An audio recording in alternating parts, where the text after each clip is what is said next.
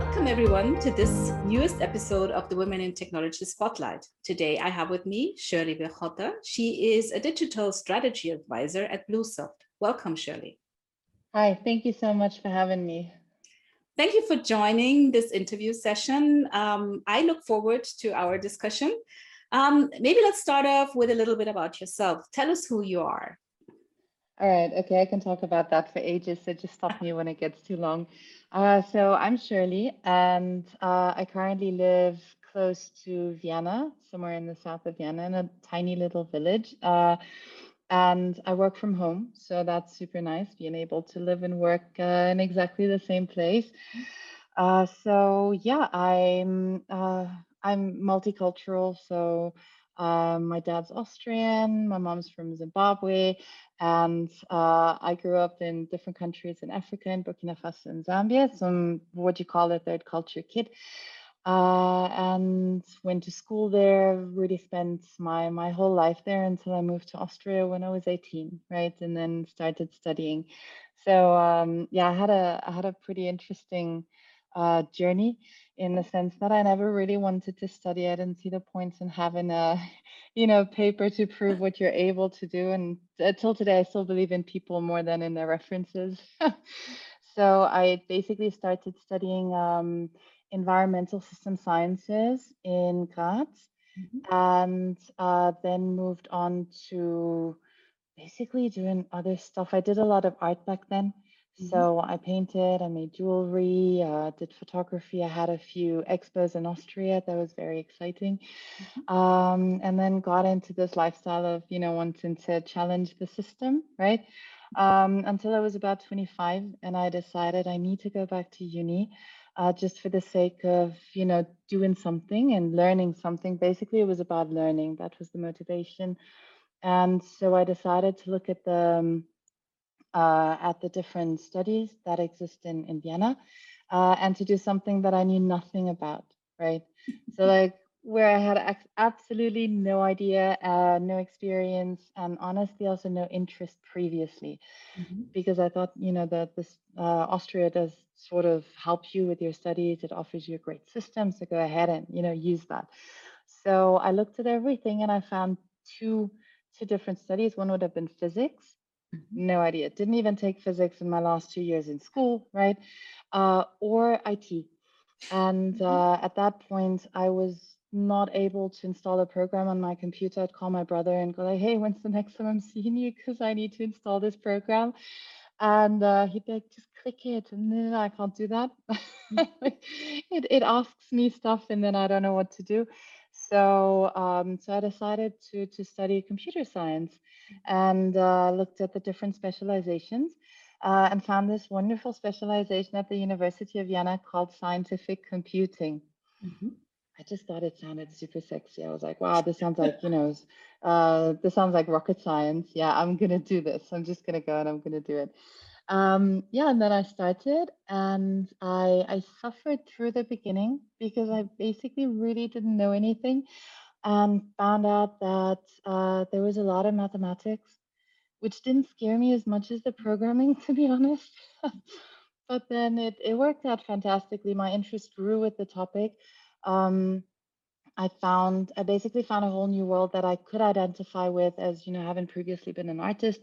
I thought, hey, this is just like art. Like, you imagine reality, and then you start building, creating. There's this piece of code that's supposed to represent something in reality, something that either someone wants or status quo, right?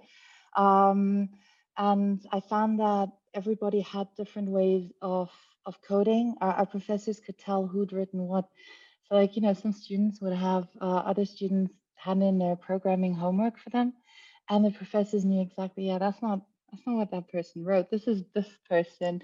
So I also quickly understood that there was like a sort of a fingerprint, so it really came from inside. Like you were the interpreter, you're the vessel, that channels this interpretation of reality.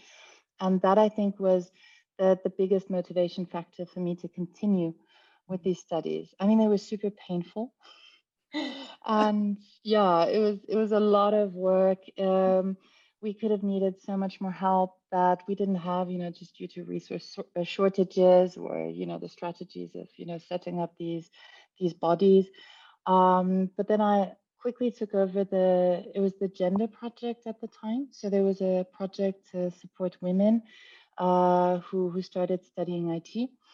Um, and ran into another problem, yet another problem. So I had all these guys stand at the door and go, "Hey, hey, we also need help. Like, my math skills are, nowhere to be seen. And please, please, can you let me in? Can I like take this, tuition? Can I profit from this?" And I have to go like, "No, I'm sorry. Mhm. It is for women from women, and we can't actually do this." So I went on a crusade to obliterate the gender project and set up a mentoring project that would offer, yeah, the same, area of support for Mhm. basically every single student. And this was about 10 years ago. I recently had to look back through my mails, and I was like, wow, okay, I've gotten old, right? Yeah, and I set up a mentoring project that back then ran on €0 budget, and gave mentors the possibility to earn ECTS credits in an amazing class run by an Mhm. amazing professor. And they would then just help, the new joiners, right? So that's what I did. I was super proud of it. I'm still super happy that it exists, and it still exists, by the way. So it hasn't gotten lost in Wow. time. And Mhm. yeah, big success, good stuff. And then I went on to have a child. So I've got a 4-year-old son that now during the summer holidays likes to join into my work very often. Mhm. He's a very curious individual. So sometimes, when he has my attention, he'll tell me that he can't talk to me right now because he's got a call, and I have to be really quiet while he's in his meeting. Yeah, I don't know. I'm always amazed at how kids, pick up these things and Yeah. internalize them. Yeah. So he sometimes works alongside me, but mostly he's with my parents because I'm a single mother, so I raised my child by Mhm. myself. Very happily so though, and thankful for my parents to be a part of this journey of mine. They're amazing with him, and they take him off my hands when I do have more important calls where I need to be fully focused. Mhm.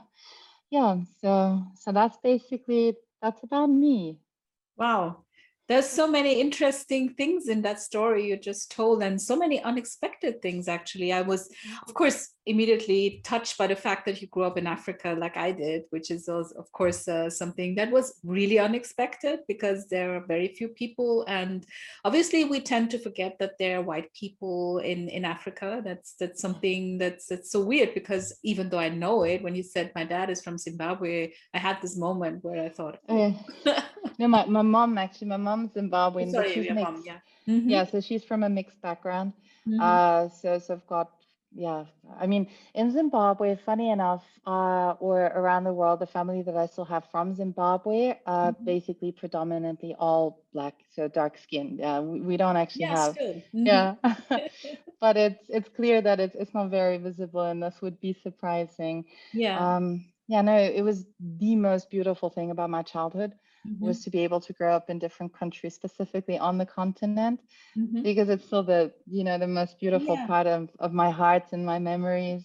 Yeah. But that would be would have been my first question, actually. So how did you experience coming from Africa to Europe? I mean, that's a big thing. I mean, right? It was really unsettling. Mm-hmm. So to be very honest with you, I think in the first year I was in Graz, I remember, in a student hostel Mm-hmm. in a dorm basically. And the first winter, I think I marveled at the first snow. I was so amazed by it, and I spent the rest of the winter not leaving my room. So Oh, I had a really sweet neighbor who'd go shopping for me and bring me food because it mm-hmm. was just too much for me to deal with. Everything was different, standing at the bus stop smiling at people and going, "Hey, how are you?" And Yeah. what's your problem? Don't talk to me, stranger. I know, right? So there's like things like the lack of smile, the lack of communication. Um, that was very difficult. Also, the words, the chosen words, to depict certain things, like people would go like, "Oh, this is an acquaintance of mine." Mm-hmm. And I'm like, "Hold on, acquaintance? Is it a friend? Is it a family friend? Is it a longtime friend? Is it a new friend?" Yeah. So yeah, so those were things that startled me.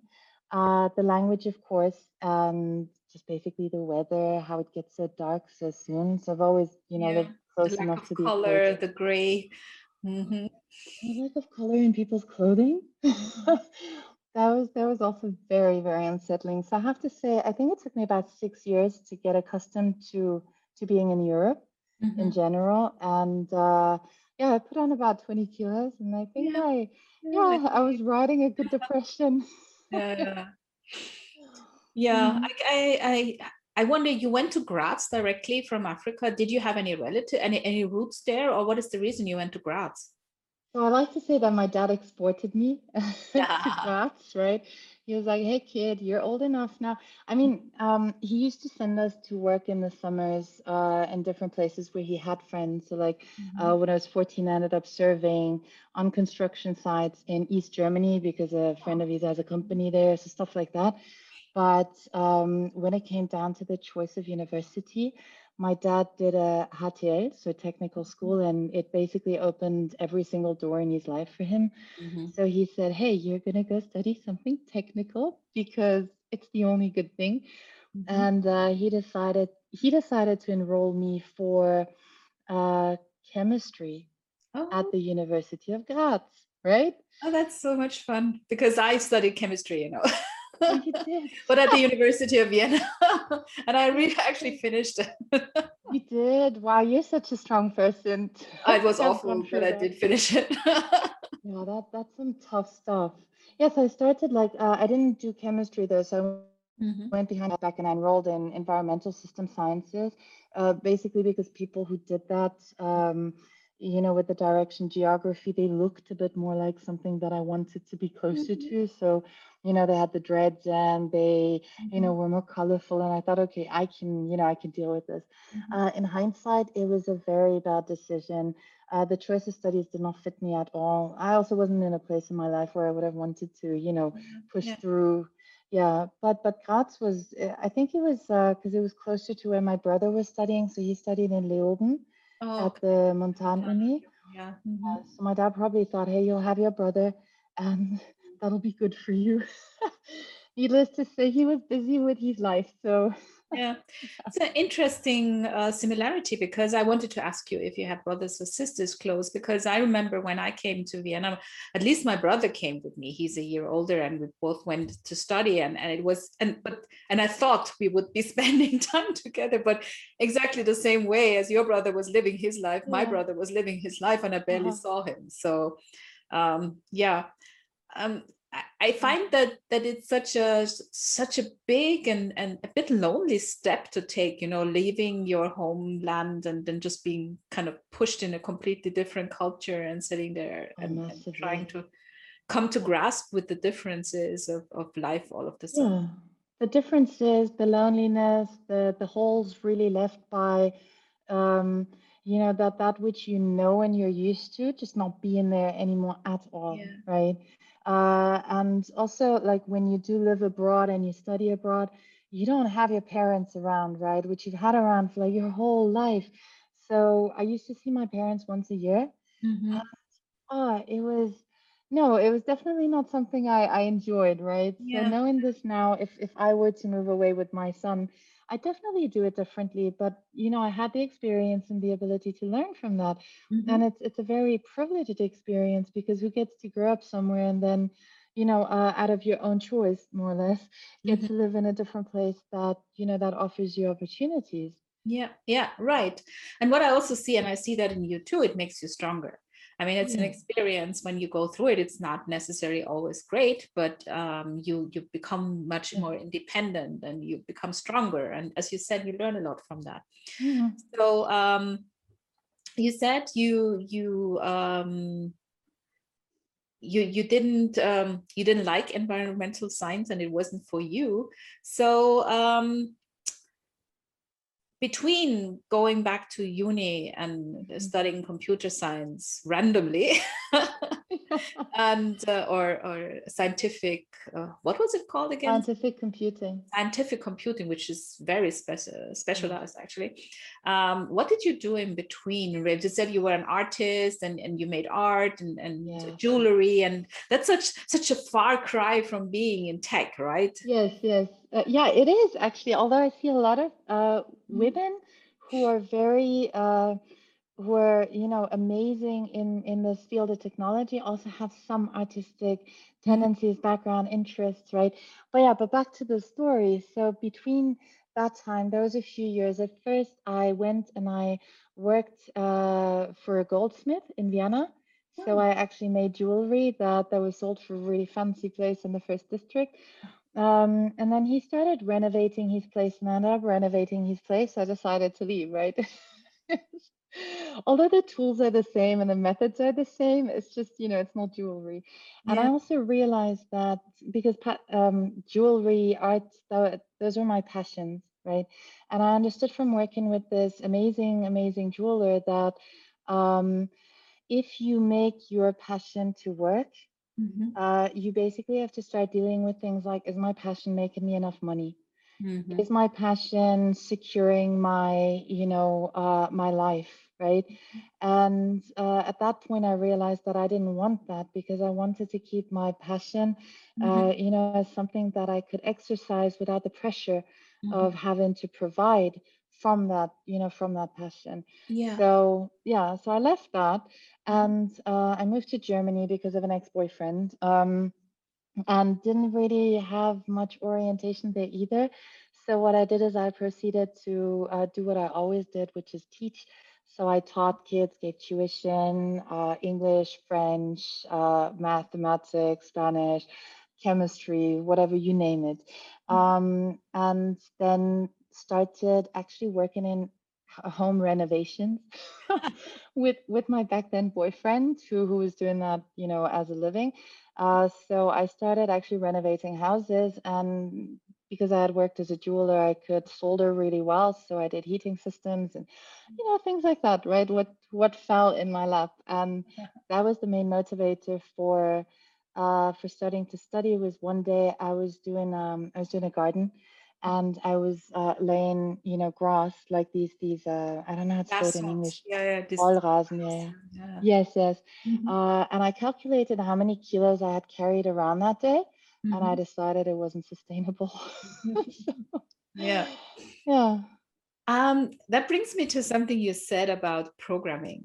It's a bit Hmm. of a leap now, but I loved how you said it was like art, how you have a vision to create something and then you make it happen.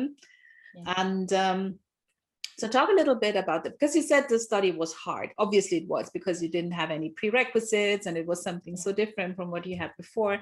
So I can imagine, I can't even imagine how you got through the first few semesters. But tell me a little bit about that, about the fact that you see this connection between creating something and programming.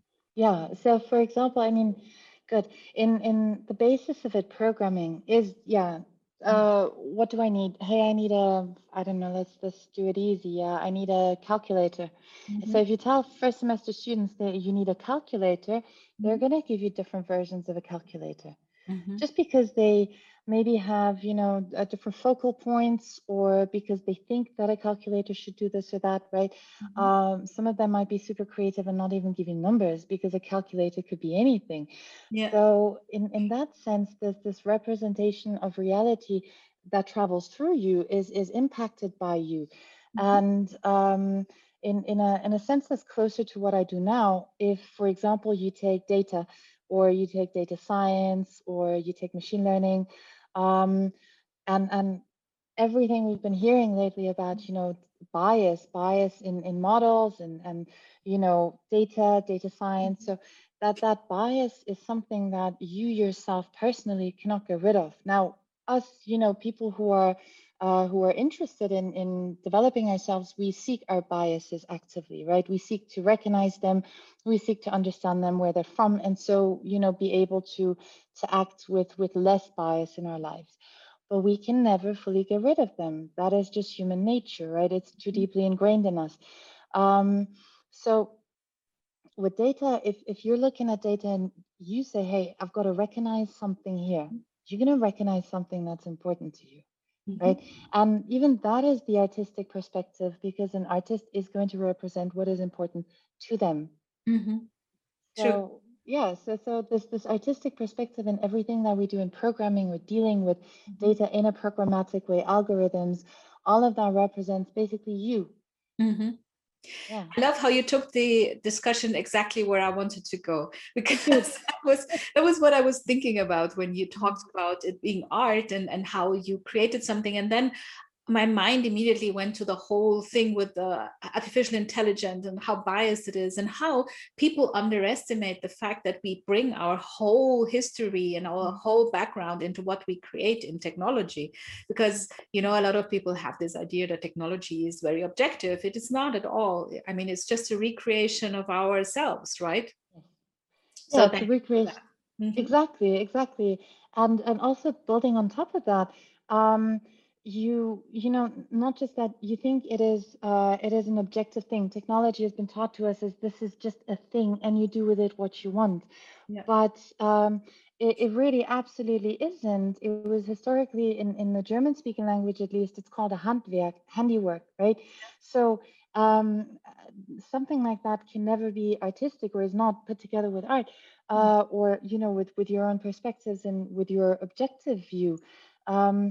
But I think slowly, the more IT programming is maturing and the more it is touching different areas of our reality, the more we are realizing that we were utterly wrong about that. And not just because it's touching on more things in our lives and becomes more pervasive in our reality. I think it's also because more women are going into tech. This is just my personal view, but I do feel that we bring a different perspective to the whole thing, and we are more in tune with the fact that this is not just about our heads; it's also about our emotions, right?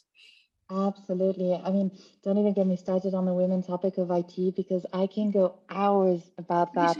Please go ahead. Yeah. So yeah, no, but it starts at uni. You know, it starts at uni. Professors are male. It starts with what they show us. These are the people who did amazing things in IT. They're all male. Okay, great. We go into a male-dominated area as women. Of course, we bring in the emotional side. We have been socialized to, you know, be in touch with our emotions and to prioritize our emotions. But nowadays, when I sit in meetings full of men, still, it's always the same, right? Full of men, and we're talking about customer centricity, and you ask them, hey, what does the customer want?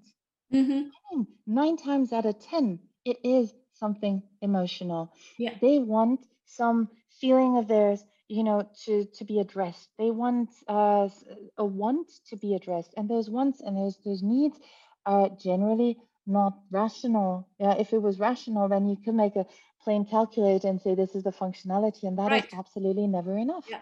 So yeah, I think that, but I still think that women are just more in touch with their Yeah. with that part of the whole process of creating things, even technological things. And that's Yeah. why I feel it's so important, because that's another discussion that I like to have with people, why diversity is so important in tech. Because since everyone is now using tech, you know, I mean, it used to be more hidden. So tech was always a part of life, but it used to be more hidden. Now that we have this digitalization, everybody has to use the technology, and it should be a representation of all of us, but it isn't at the moment still, Yeah. because it's so male and dominated and white dominated. Yes, and white dominated. You're right. It absolutely has to be a representation. I mean, um, I like to, when I'm faced with this discussion, right? I like to ask my customers what the portion, the percentage of their customer base is that they would like to address. Because if it is only 50%, then they should keep going as it is. Whereas if they would like to, you know, really leverage their full customer base, then they need to expand their thinking. And expanding your thinking is not something you do for yourself. It is something you do in expanding your teams, in bringing in people with different mentalities, different, you know, focal points with different backgrounds. Very, very importantly, diversity is not just an issue of male, female. It is an issue of male female. It is an issue of cultural background. It is an issue of physical ability. There are so many issues that weigh into diversity. And I know for a fact that companies, and this is measurable, companies that place value on diversity do better with customers. They earn more money. Yeah, Because so customers absolutely. actually are diverse. We underestimate this fact, right? But that brings me to what you actually do, because you are a digital strategy advisor. So what does that mean? Oh, that's a good question. It took me a while to figure out after I got the title. So, digital strategy advisor is so by BlueSoft at least, it is a position where you will advise. So consultancy rather than technical support. So it is an advisory position in this journey of digital transformation, digital enablement, and digital acceleration, right? So what I do on a day-to-day basis is I'm involved in some projects as I have different roles in different projects. Is it an advisory role? Is it a coaching role for example, product owners? How to be agile in a not agile structure, how to be a good product owner, how to run a truly agile team, etc. And how to be really product driven, product oriented, customer oriented. Or I could be advising different entities or customers all the way up to C-level about hey, what is it that you don't see that you would like to see your company do, right? And then a lot of times when it's about technology, C-level tends to want to talk about technology, which is where I come in and I say, no, dude, we're not talking about that, right? Take a step back. Let the techies deal with the technology because that's what they do. But what do you want to see happen from that technology, from using it, from moving to it, migrating to it? Yeah, what are what's your vision? And then I figure out in the organization what it needs. Does it need organizational change? Does it need extra job descriptions, roles? Does it need a restructuring? Or does it really just need the right people in the right places? So like I also can sniff out right people and be like, hey, this person, this is great.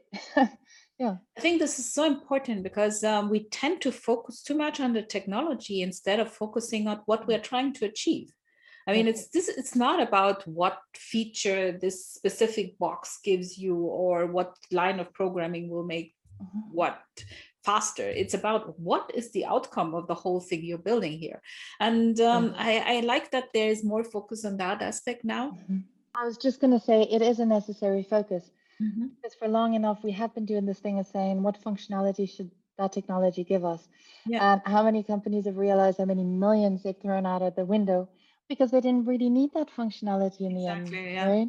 And that's what a lot of vendors, like also my employer, do. We tell the customers what features we can give them instead of telling them what problems we solve. I mean, we are in the transition of doing this better, but there's this urge to to outshine the others, and then you start talking, what, you have this feature and this feature, and you can do this, and customers just are overwhelmed with all the features you can give them. They have no clue whether they need them or not because they don't focus on what they actually want to achieve. So this is a very important part. And I just remembered something else you said initially in your in the first round. You said you work from home and you enjoy that. So that's an aspect I think that's also amazing about working in IT, right? Being able to combine bringing up your son and working from home and that flexibility. Would you want to talk a little bit about that? Yes, for sure. I'd love to. So when I was actually choosing what I was going to study, I pictured it. I thought to myself, okay, 10 years down the line, where am I? What am I doing? Right. And with physics, okay, I pictured myself in the lab, right? But with IT, I thought, hey, look, I saw a beach by my feet. I saw a laptop on my knees, right? And I just saw this amazing freedom that is possible, right? This versatile lifestyle that I could lead, which I don't now because I've got a kid. So it but changes. still, I mean, compared to someone who has to be in a lab or in an office every day, Yeah, I mean, exactly. Yeah, and so when so my work up until now did not allow me to work from home or to work in this remote way. So since I started working with BlueSoft, and this is also one of the reasons I started working at BlueSoft, was because the possibility of working fully remotely for a company in Poland Ah, was, okay. was on the table. Like it was not questioned. Of course, the question was, hey, would you want to travel here from time to time? Of course. Sure, of course, yeah. I love Warsaw by now. I love Danzig. I really enjoy working at that company. It's an amazing, amazing company with so much potential, but also it was never questioned.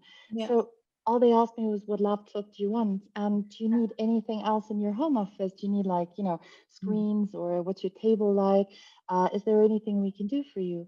Mm-hmm. All right, no, fine, thanks. I mean, I'm cool, lying on my sofa as long as I don't get a back pain, because I am at that age where I start getting back pain if I do that too long.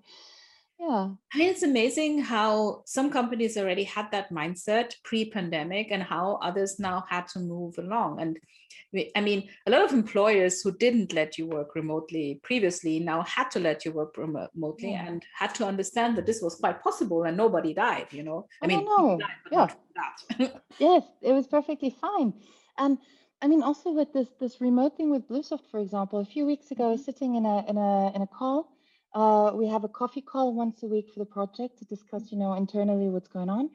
And honestly, I tell you the truth, one of my colleagues was sitting at the beach with really bad reception, and people running around, and a lot of noise in the background, but this is what he was doing, and he was working there. So he took his family on holiday. He said, look, family, we're here for 2 weeks, but one of them I'm going to work. Mhm. And it worked absolutely fine. And BlueSoft promotes that with all their employees to say, look, you've got to be comfortable. You've got to be happy how you're working. Plus, you've got to be productive. So, Mhm. what is your best setting to be productive? Yeah, that brings Yeah. me to this whole topic of new work. And unfortunately, we've already been talking for over half an hour, and I would Mm. really love to continue, but I can't because then our interview would be 1.5 hours and nobody will watch it.